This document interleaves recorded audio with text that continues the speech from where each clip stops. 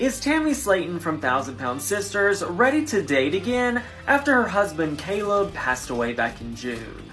A source close to the reality star said that Tammy is in her bad beep era, and they said Tammy has lost all of this weight and she's ready to get back out there. They said as of July, Tammy weighed close to 340 pounds after weighing 717 in 2021.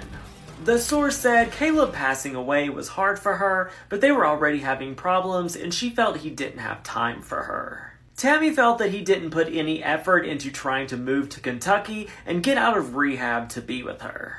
Well, this time around, they said that Tammy, who is pansexual, is looking to date a woman. They said she's been talking to a few people, but nothing is serious as of yet.